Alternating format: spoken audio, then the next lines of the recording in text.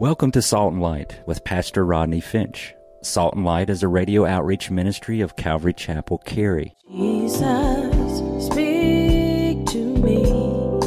Open your word and reveal your heart to me. Salt and Light is a series of verse-by-verse studies through the Bible, focusing on its practical application to our everyday lives. Salt and Light is recorded live at Calvary Chapel, Cary in Apex, North Carolina. Stay tuned. At the end of the program, we will give you information on how to contact us, so be sure to have a pen and paper ready. Today, Pastor Rodney will be teaching from the book of Acts, chapters 11 and 12.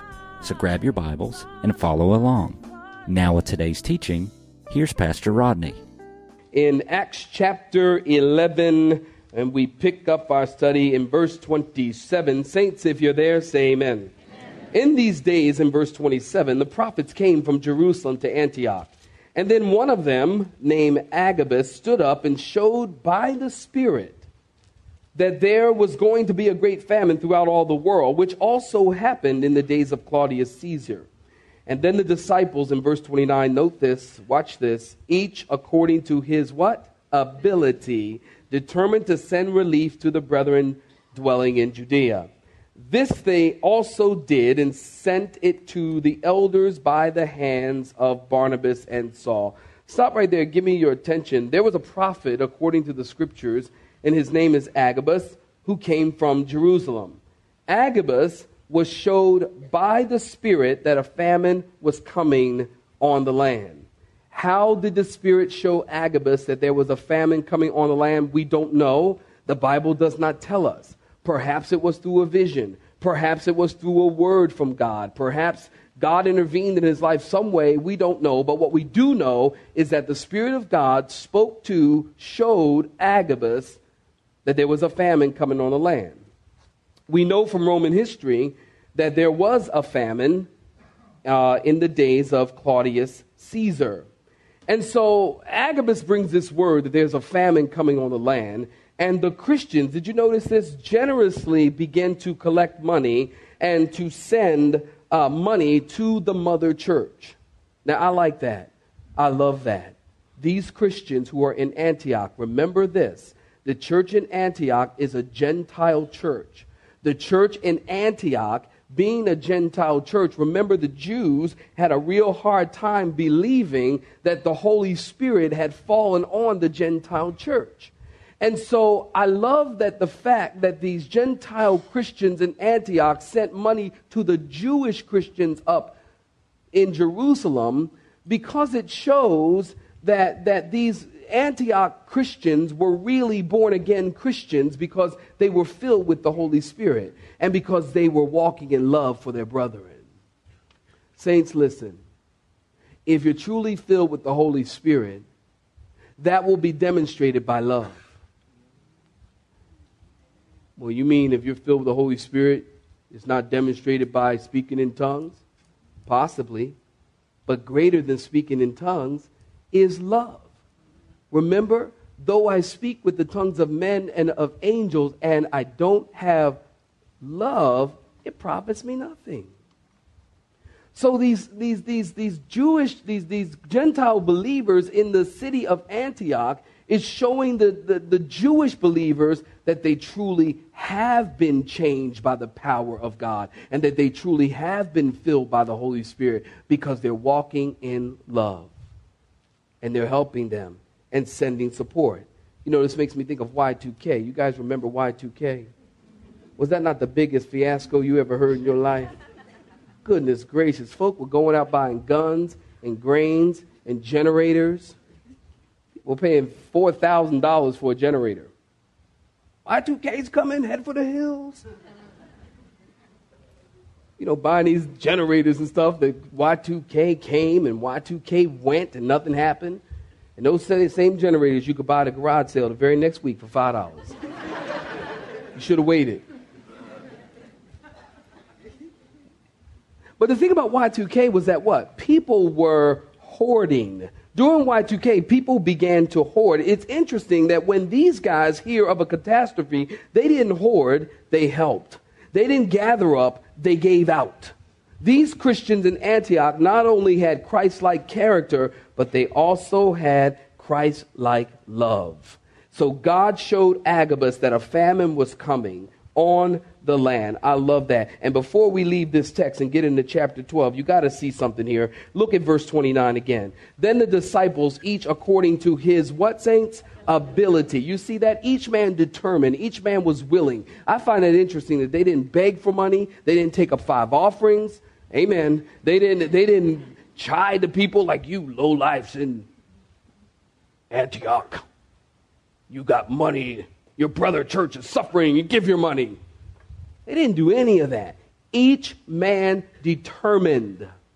Each man willingly. We've talked about this 100 times, guys. Listen, you need to willingly, cheerfully give unto the Lord. Amen. And give to the work of God. Willingly and cheerfully. That's what these guys did. It was Winston Churchill who said this. We make a living by what we get, but we make a life by what we give. I love that. Well, chapter 12. In this chapter, we say goodbye to Peter. Look at chapter 12, beginning in verse 1. Saints, if you're there, say amen. Amen. Now about that time. Herod, the king, stretched out his hand to harass some from the church. And then he killed James, the brother of John, with the sword. Because he saw that it pleased the Jews, he proceeded further to seize Peter also. Now, it was during the days of the unleavened bread. And so when he had arrested him, Peter, he put him in prison and delivered him to 4 squads of soldiers to keep him, intending to bring him before the people after the Passover. Now, again, stop right there.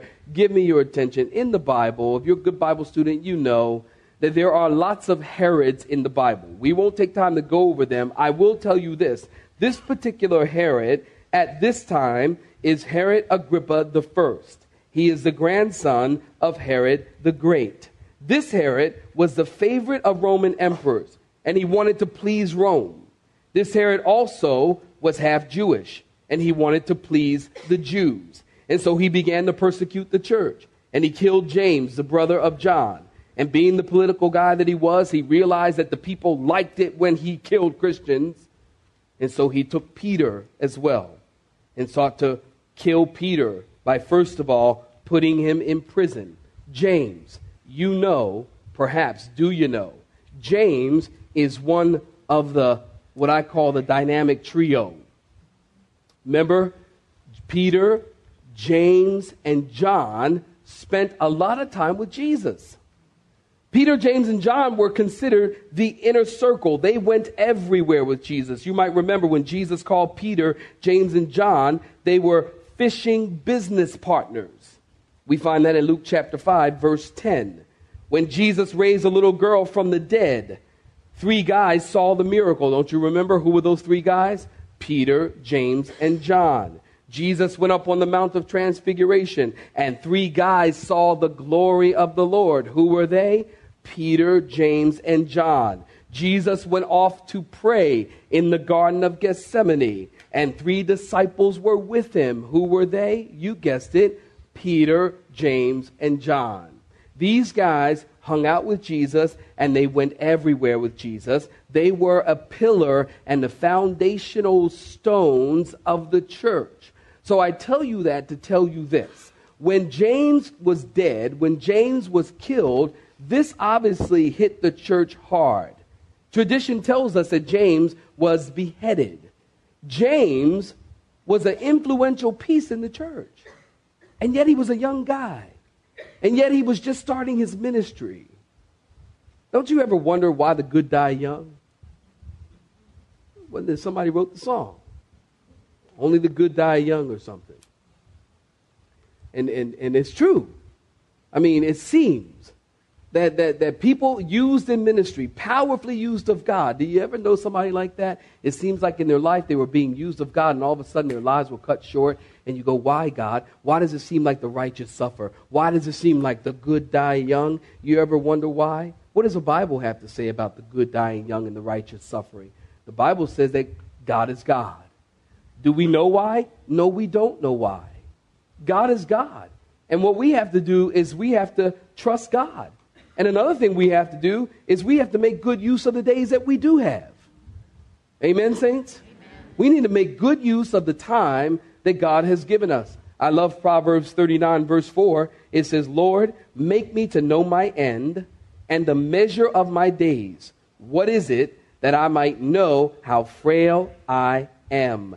And then in Psalm 90, verse 12. Do I have that verse, Psalm 90, verse 12? Look at that. Saints, why don't you read that with me? So teach us to number our days that we may apply our hearts unto wisdom. And the thing that we have to do is we have to take the time that God has given us and say, Lord, teach me to number my days. You know, if you were to paraphrase that verse, it might sound something like this. Lord, we don't know how long we got, but help us to be wise stewards over the time we got. Lord, help us to measure our days and not our years. I don't care how young you are and I don't care how old you are. You got to understand something. Death is assigned to every man. Statistics prove 100 out of every 100 people will die. Amen. Everybody's going to die someday. The thing that we have to be mindful of is, Lord, teach me to number my days. That's why you need to live your life with Jesus every single day. You wake up in the morning, Lord, I want to serve you today. You go to bed, Lord, thank you for letting me serve you today. Lord, teach us to number our days. And we don't do that enough. I didn't think I'd get too many amens there.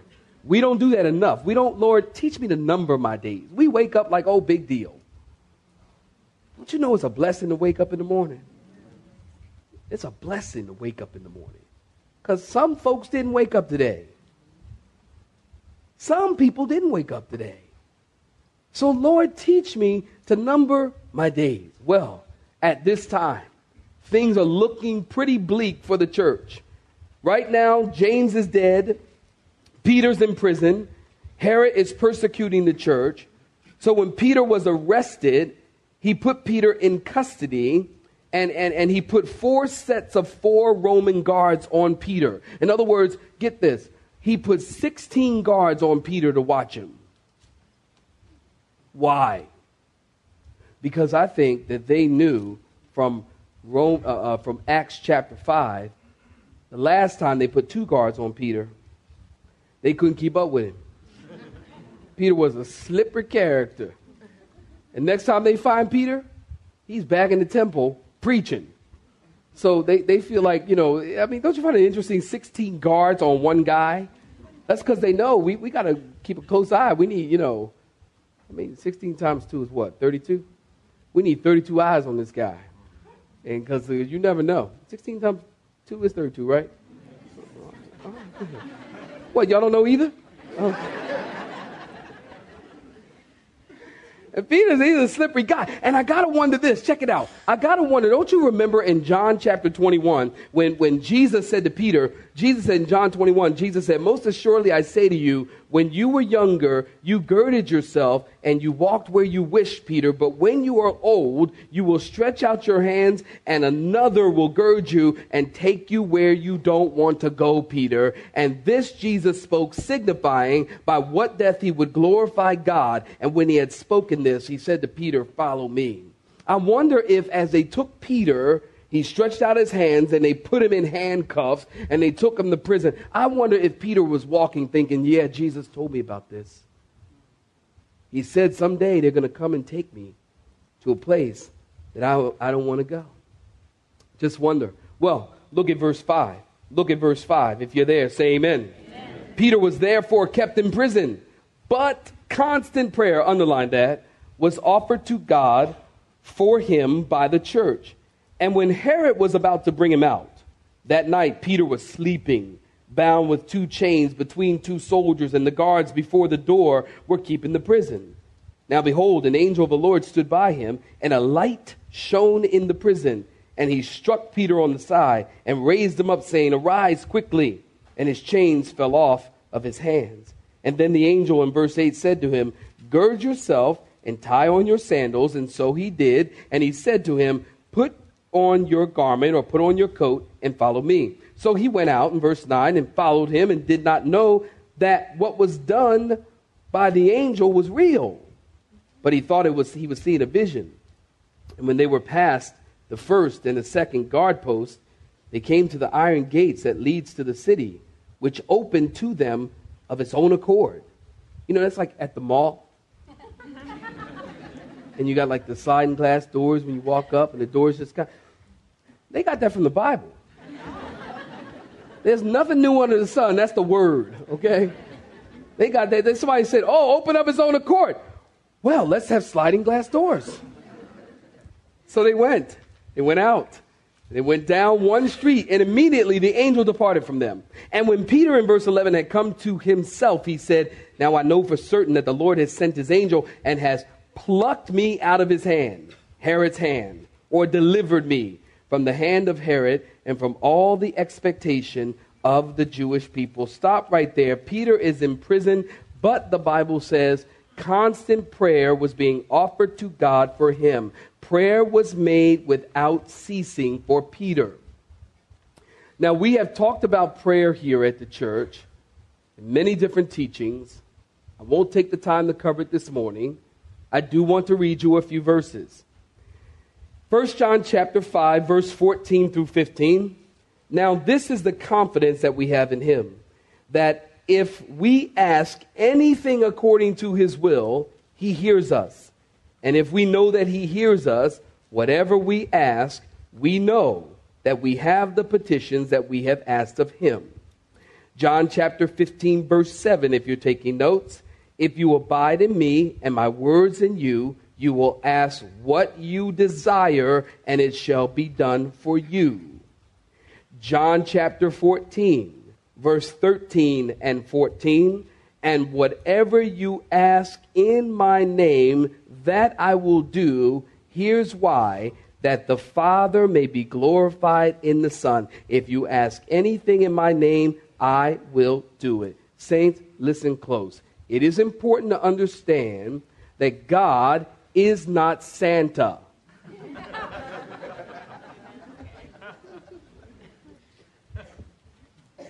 Making a list, checking it twice, trying to find out who's naughty and nice.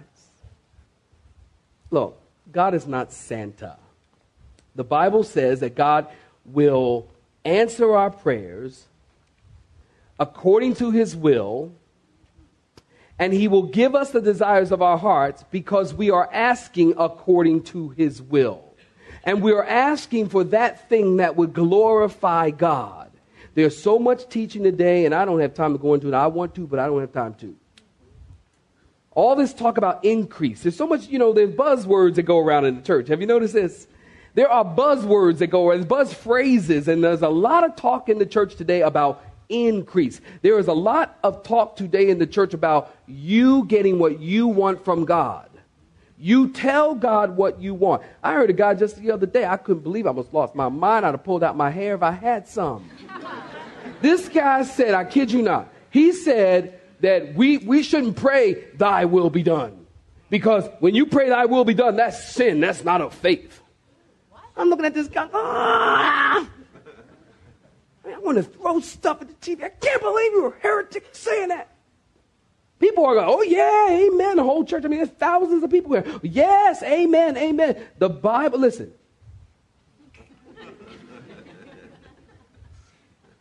Jesus prayed, Father, not my will, but what, saints? If it's good enough for Jesus, it's good enough for me. And it should be good enough for you.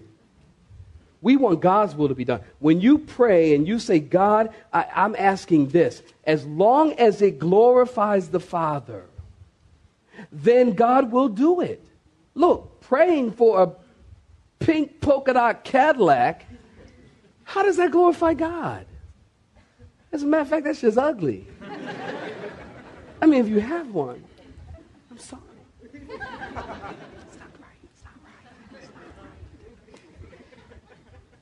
See, we are to pray and ask according. God is not the cosmic bellhop waiting to serve you.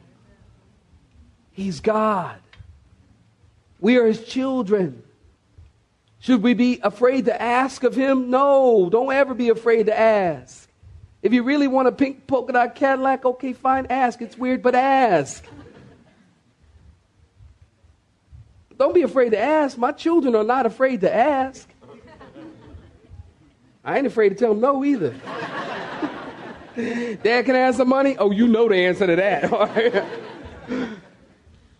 One of my kids, and he says to me, he says, Pops, you love to say no, don't you? I said, yeah. Yeah, I do. Don't be afraid to ask, but God is God. Amen, saints? And God will always do what God says he will do, and he'll always bless you. So they're praying for Peter on the last day of Passover. Notice in our text, when Herod would have brought him forth. Did you notice this? When Herod would have brought him forth, verse 6, Peter was sleeping. I find that interesting. Peter loves to sleep. You study the scriptures, you see it is an interesting study. Peter, he's like always sleeping. Whenever something important is going on, Peter is sleeping. And he's probably the only Christian in Jerusalem sleeping this night. I mean, the others were probably at this prayer meeting. Here Peter is sleeping. So while he is sleeping, an angel shows up in prison and struck Peter probably on the side of the head. And he says, arise, get up quick. Don't you hate it when somebody wake you up like suddenly like that? Somebody wakes you up like, don't do that. You scared me. And it's interesting because when you look in the scriptures and you see, do a study of angels. Angels are always in a hurry. It's really quick. I mean, it's really interesting. The angels are always in a hurry. So this angel, Peter's like knocked out. And this angel, he says, arise quickly. And the chains fell off of his hand. Then the angel said, get up. Notice the detail. Get up.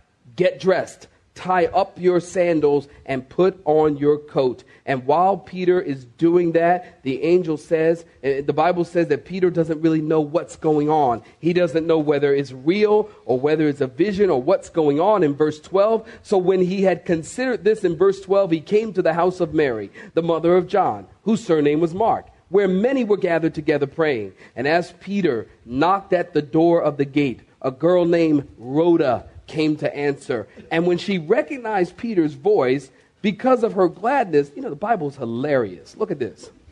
When she recognized Peter's voice because of her gladness, she didn't open the door.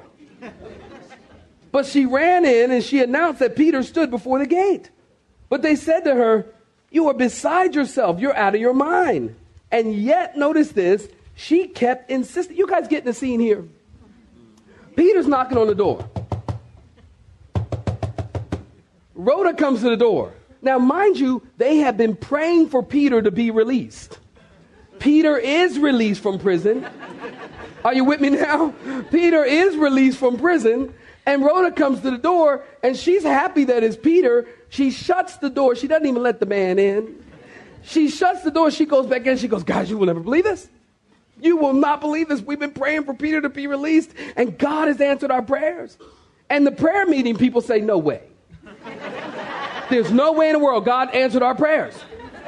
No, there's no way. That couldn't be Peter. And they're going back and forth. She's going, yes, he is. He's right out there. Now, I'm like, Rhoda, go let the man in.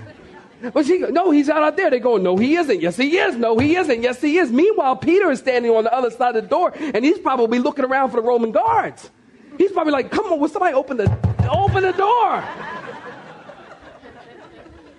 Oh, they just insisted that it couldn't be. And so they said in verse 15 that it is his angel. No expectation and confidence in prayer here, people, okay? So notice in verse 16, Peter continued knocking. And when they opened the door and they saw him, they were shocked. But motioning to them, Peter's going, shh, quiet. With his hand to keep silent, he declared to them how the Lord had brought him out of the prison. And he said, go and tell these things to James and go to the brethren. And he departed and he went to another place. Then, as soon as it was day, there was no small stir among the soldiers about what had become of Peter. I guess not. They finna get killed. But when Herod had searched for him and not found him, he examined the guards, and he commanded that they should be put to death. And he went down from Judea to Caesarea, and he stayed there. Now, in verse 20, Herod had been very angry with the people of Tyre and Sidon, but they came to him with one accord, and having made Blastus, where does the Bible get some of these names? I mean, can you imagine like his parents just had him? They're like, honey, we got to come up with a name. Maybe we should name him Roger. Or maybe we should name him Shaquan. Or maybe Blastus. It's like, where do you get that name from? I mean, like, is that in the baby book of names or something? What are you going to name him? Blastus. Okay.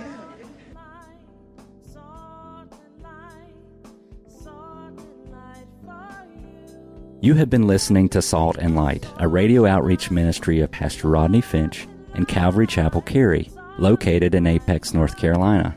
Join Pastor Rodney Monday through Friday at this same time.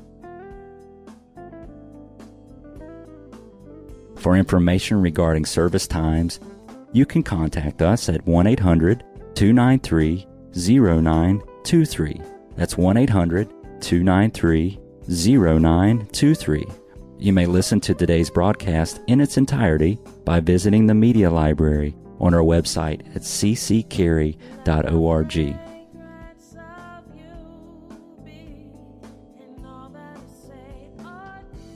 We would like to thank you for tuning in to Salt and Light and pray that you have been blessed.